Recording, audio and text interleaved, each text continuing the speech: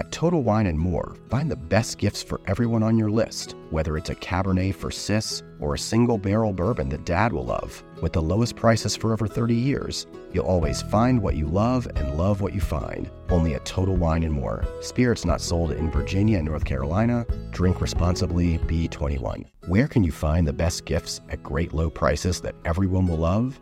At Total Wine & More, of course. With so many great bottles to choose from. Find something for everyone on your list, whether it's a Cabernet for your sis, sparkling wine for a coworker, or a single barrel bourbon for Dad. And if you need any help, just ask one of their friendly guides for advice. With the lowest prices for over 30 years, you'll always find what you love and love what you find. Only at Total Wine & More. Spirits not sold in Virginia and North Carolina. Drink responsibly. Be 21. You reach for the top olive oils and invest in the best pans. But in the kitchen, how well do you care for your greatest tool, your hands? When mine take a beating cooking and cleaning, which is often, I use Bag Balm to work its wonders on my poor, distressed skin. Created 125 years ago on a Vermont dairy farm, their soaps smell great and clean hands without stripping moisture, and their fast-absorbing lotion means I can quickly get back to cooking. Treat your hardworking hands to Bag Balm, every chef's best friend. Use code FOOD52 for 20% off your order on bagbalm.com. Good through 2024.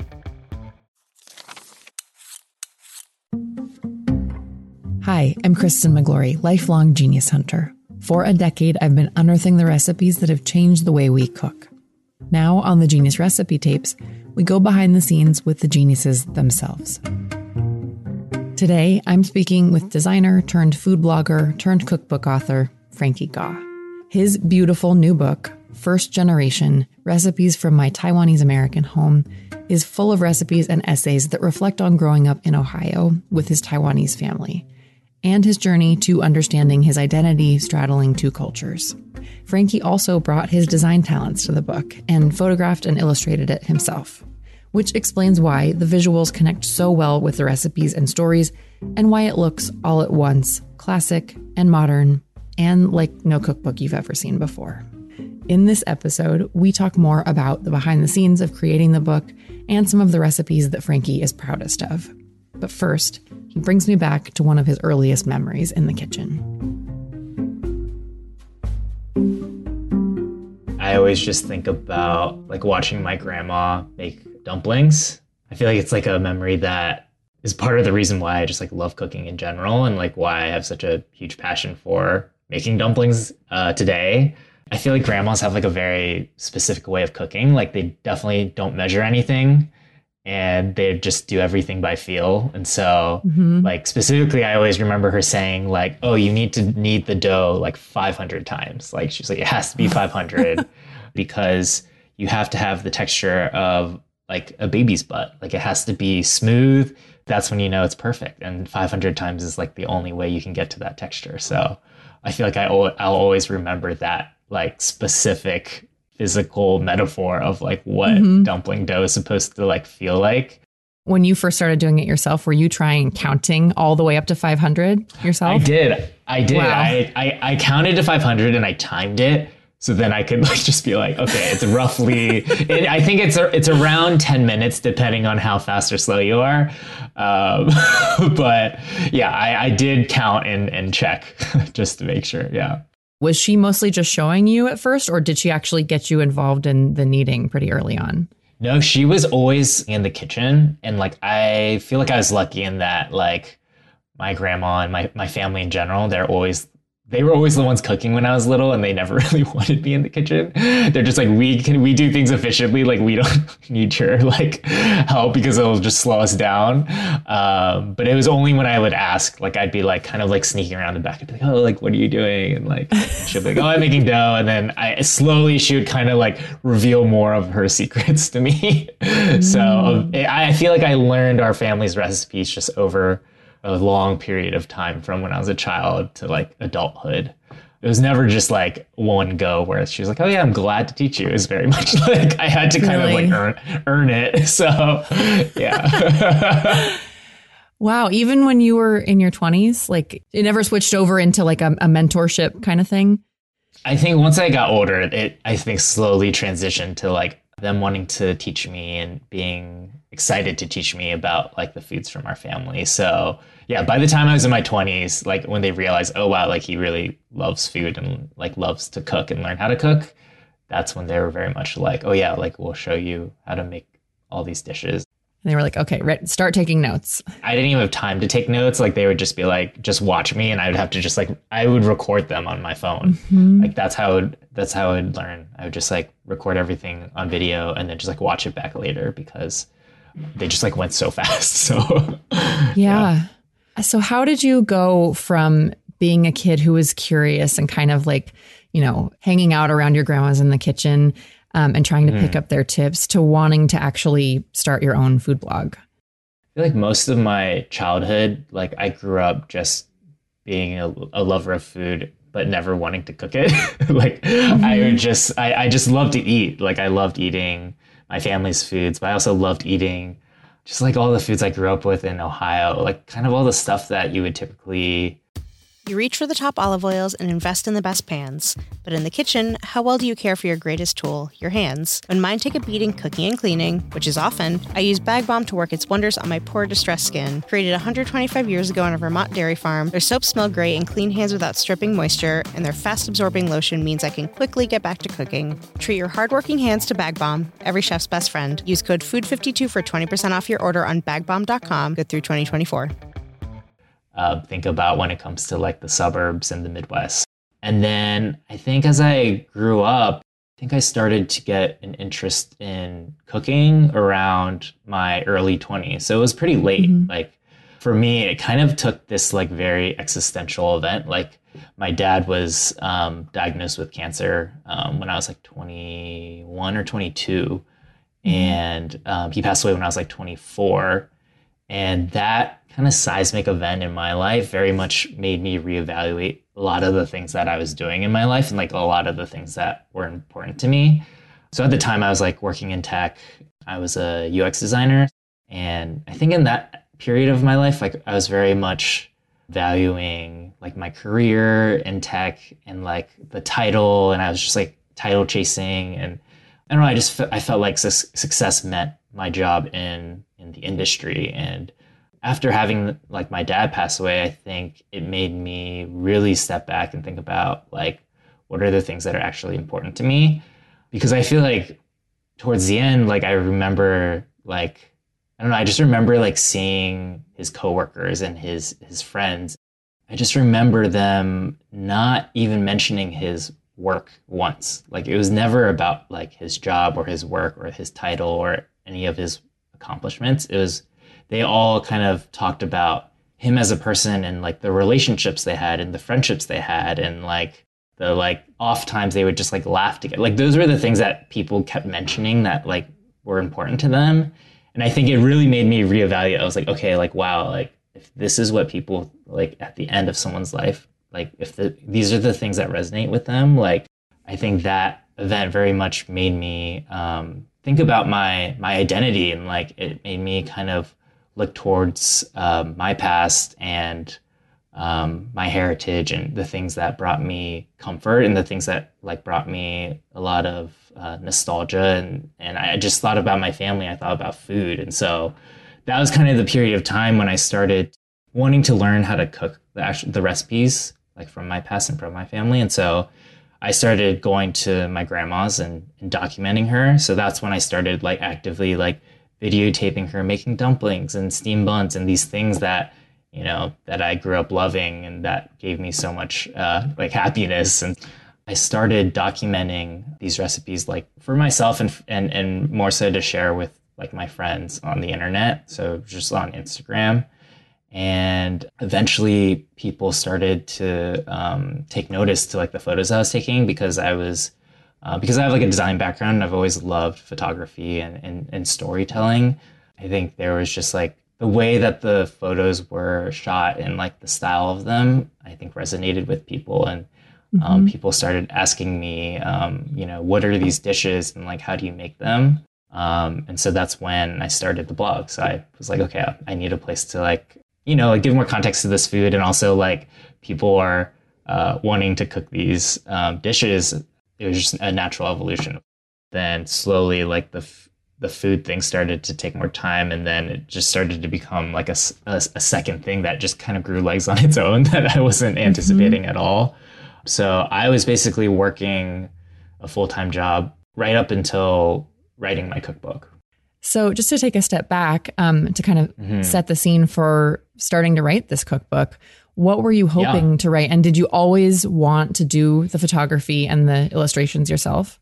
I think for me, I've always wanted to see a cookbook that kind of told the story of like first generation immigrants and was able to celebrate the kind of like messiness of figuring out your identity in the midst of being like an immigrant's kid. Like my family is from Taiwan and they immigrated in the 80s and I grew up in Ohio. And so I felt like I always grew up with these like dual identities, but I never really like felt like I belonged in either one. Like because I was in Ohio, like my entire life pretty much, my family was all from Taiwan and they have like long histories with that country, whereas I had only been maybe twice in my entire lifetime. So I felt like I had glimpses of what my heritage was, but I never could fully relate in the same way that my family could.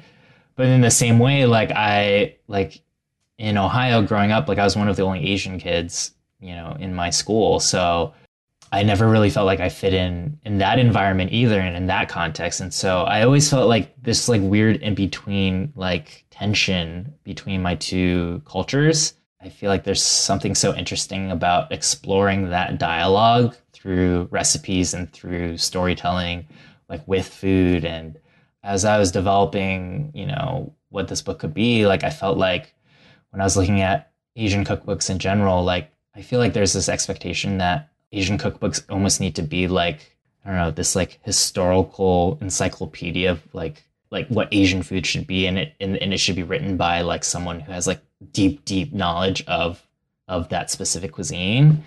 And I never really felt like I could relate to that because I never felt like I was an expert in Taiwanese cuisine or American cuisine. I just felt like in the middle, and so I felt like I've always wanted to see a book that represented that story and that identity of not necessarily having to be an expert. It's more just about that one person's personal experiences and how they've gone through life with these dual identities. I think there's a lot to be said about both the positives and the negatives of that kind of story. So, and was doing the creative aspects of it, like the photography and the illustrations, was that an important part of telling that story too? Yeah, I think it was. Like for me, I think selfishly, I was just like, oh, like I would love to be the one to do the photography and to creative direct, just because that's just always been a passion of mine. And to me, that's like part of the storytelling along with like writing and developing the recipes. And so like I knew I really wanted to be referential to a lot of different source material. So I looked at vintage Taiwanese and Chinese cookbooks as like references for the styling and for like the plating and the colors, and a lot of even the book design is referential to a lot of past references. And I think a lot of that was because I wanted the book to feel old and something that, my grandma could have picked up, in a store, or something my parents could have picked up. And so because it's a generational story, I wanted to be the one to be able to tell that through the visuals as well. So. Hey, it's Kristen. We'll be back to hear more about the recipes in Frankie's book, First Generation, in just a moment.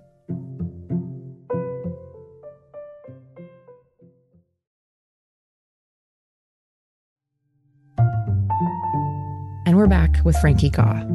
When we left off, Frankie was telling us about all of the work that he put into designing the book. And now I wanted to get into more specifics about some of the recipes themselves. I know that you have an entire book packed with recipes and memories and essays, but if you had to pick maybe one or two of the recipes from the book that you're proudest of to share with our listeners, what comes to mind first? I think the recipe I'm most proud of is a honey chili crisp whole roast chicken. And I think I'm really proud of it because I feel like it is such a perfect representation of like my two cultures of being Taiwanese American. So basically it's this whole roast chicken. You blend scallions and ginger and water and salt to kind of make a saltwater brine, but has like a ton of aromatic flavor that's like very traditionally Taiwanese. And then you You basically brine the whole chicken for like, you can do it for a few hours, but I like to do it overnight. So it just like soaks up all this like ginger and scallion flavor into the meat. And then the next day you basically drain it, and then you stuff it with more ginger and more scallions and you roast it. So it becomes like this very, like, in my head, it's like a very American scene of like pulling out the roast chicken, and it's like perfectly brown. But then it's weird because it's also smells like a Taiwanese kitchen. Like you get a lot of ginger and you get a lot of scallion, you get some of the garlic. And then to finish it, you basically create this like, it's like a chili crisp honey butter sauce that you then kind of drizzle over the chicken. So it's like sweet, it's salty, it's aromatic. It's definitely like one of my go-tos even today. Another dish I would say would be a oolong milk tea Rice Krispie treat. And you basically make a Rice Krispie like you normally would, like you would melt down the marshmallows, but you steep the oolong like while it's melting down. Like you basically put oolong leaves, like ground oolong leaves, into the marshmallow, and then you kind of mix that all together. And then you like put in the cereal to like kind of make the Rice Krispie. And then there's some almonds sprinkled in as well.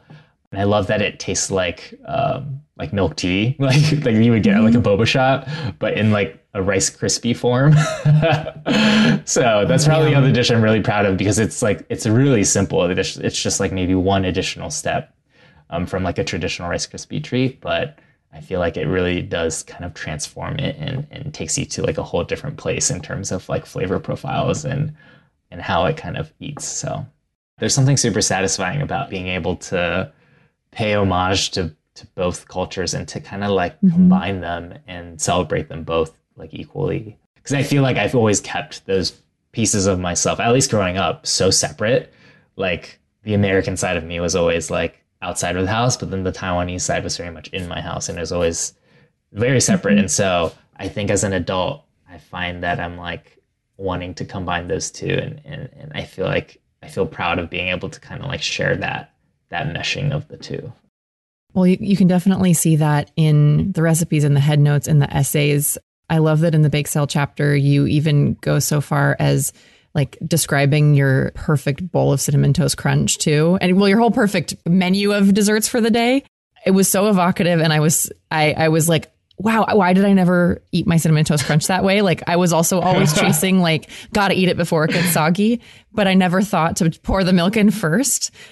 Yeah. And then just like float the Cinnamon Toast Crunch on top. Yeah. I feel like people still think it's totally psychotic, but I think if you love crunchy cereal and hate soggy cereal, like I think it's one of the best ways to do it in my opinion. So it makes so much sense. I feel like as kids, we develop these quirks with cereal because it's such a peak experience. It's like this sugary delight, this candy that we're starting our day with. Yeah, it's literal candy. But would you mind walking us through kind of what you're describing on that page as your morning, your afternoon, and your night? Because I feel like you do such a beautiful job of kind of summing up this like fantasy world of what you would eat in each of these scenarios and kind of how that, what that means to you. With the writing in general, I really wanted to kind of like push myself also, and not kind of just like go in and just write a description of what the chapter was going to be about. Like in my head, I was like, oh, like if I'm going to do this, like I might as well kind of like get weird and like, try different things. And so like in this specific chapter, like the opener is from the perspective of me, I think as a 13-year-old or a 12-year-old telling my 8 or 9-year-old self, like what the best way to eat their meals are, basically, or like what are the best dishes to eat during the day. So it's kind of chaotic, which I love. Me too. But yeah, it's basically, I think I start the day with Cinnamon Toast Crunch, I believe. I have a very specific way of eating it, but it's to optimize for crunchy cereal because I don't know, for me personally, I just cannot stand soggy cereal. So I have a bowl of milk and then I pour cereal as I eat, and I'll do maybe like 5 or 6 pieces every time so I get optimal crunch. Wow. And then I describe my perfect lunch, which is Captain Crunch and Keebler pecan shortbreads. So that part of the meal, I tell my younger self to bring secretly the cookies and the Captain Crunch, because my mom will probably like try to pack something like super Asian, which like I definitely don't want, because like why would I want to bring attention to myself when I'm trying to fit in and be the coolest kid in school? And so it's just kind of like a nod to my tension with my identity at that point. And then just like having Captain Crunch and like dipping the cookies in the milk or just like breaking them into the cereal, and it's just like a double sugar explosion. So it's like the best way to eat Captain Crunch is with more cookies and sugar. And then my dinner was, I believe it was black sesame candy and butter mochi. And so I remember as a kid, like I used to go to Chinese school, like from basically when I was like 3 to 13. And right after kids get out of school and like all the parents are picking their kids up, because I feel like all the Asian moms would basically like trade all their different foods that they'd make. So like some people would have dumplings, some people would have like sticky rice wrapped in banana leaves, and some people would have mochi. To me, I'm like, I look back and I'm like, that was like one of the coolest like culinary experiences that I'll ever have, because it's just like this community of food trading, which I think is so cool to look back on. So for the perfect dinner, I describe to my younger self to eat the broccoli that my mom had, but then spit it out in the toilet so that I can have the mochi and enjoy it fully. So yeah, so that's kind of the TLDR of the essay, but yeah. Thank you for indulging me. I mean, I love the specifics, like the very visceral specifics of all of those eating experiences. And also that it was this conversation between your younger self and you that went both ways in the book. Yeah. You know, there's moments in the book where you talk about things that you kind of have learned and reflect on now that you didn't realize when you were younger. And then in this case, it was your younger self being like, no, listen, this is how you do it. Yeah, totally. I knew it was going to be called First Generation, and that was kind of like the thesis I had in my head the entire time. And so I very much wanted the writing and the food to be like kind of in conversation between different generations of both like my family. So like a conversation with like my grandparents and my grandma's parents, and then also my mom and dad, but then also between my younger self back when I was still struggling with my identity, and like my older self now, where I'm much more proud of who I am today and how far I've come. So to me, I think there's something really interesting about that dialogue through food between all those different time periods and those moments in life. Thanks for listening. And my thanks to Frankie Goh for joining me today to speak about his new cookbook, First Generation, Recipes for My Taiwanese American Home. You can order your copy at the link in our show notes.